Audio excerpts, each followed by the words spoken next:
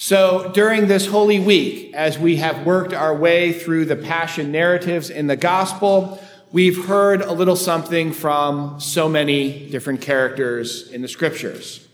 Jesus Christ himself, of course, but also the Jews in Jerusalem. Peter, Judas, the high priest, Pilate, the Roman guards, the angel at the tomb, Mary Magdalene.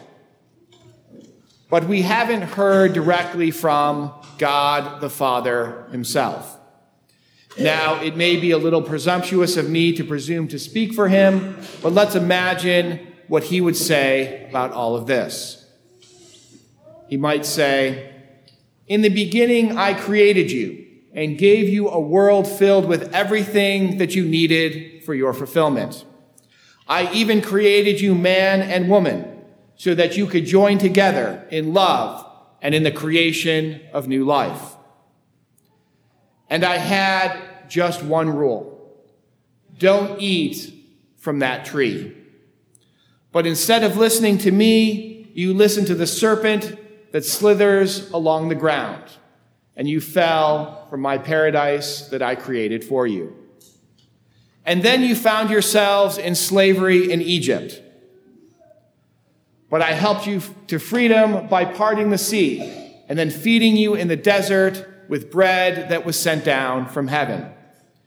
In return, I gave you just 10 simple commandments, just 10. But you broke every single one of them. You preferred false idols and sin to the love of me. But I didn't give up on you. I sent you my prophets, one after another, begging you to come back to me. You killed some, and you ignored the rest.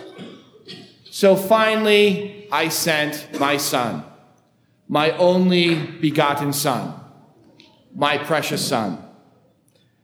And you crucified him on that cross like the lowest criminal on earth.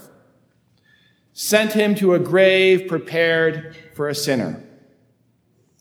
You made him suffer so badly that he cried out that I had forsaken him.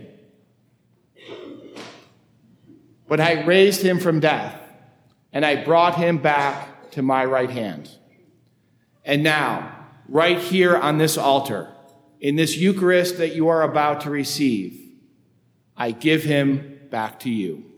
In the name of the Father, and of the Son, and of the Holy Spirit.